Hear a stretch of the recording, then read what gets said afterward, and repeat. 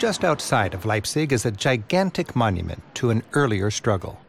It commemorates a pivotal battle in 1813 that involved forces from all over Europe.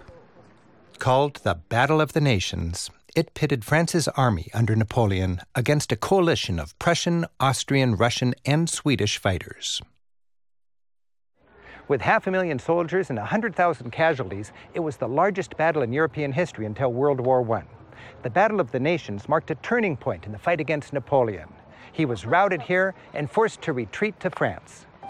Basically, it was Germans who turned back the French invaders.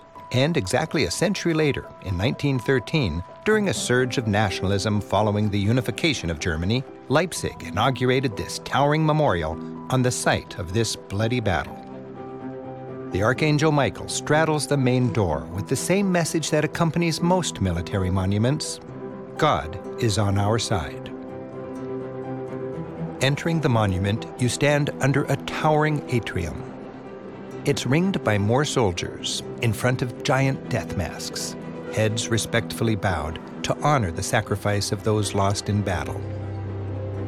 Above them, 4 enormous statues represent the virtues of the German people during wartime.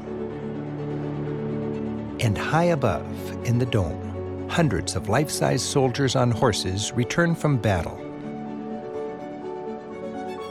It feels religious, but it's strikingly secular.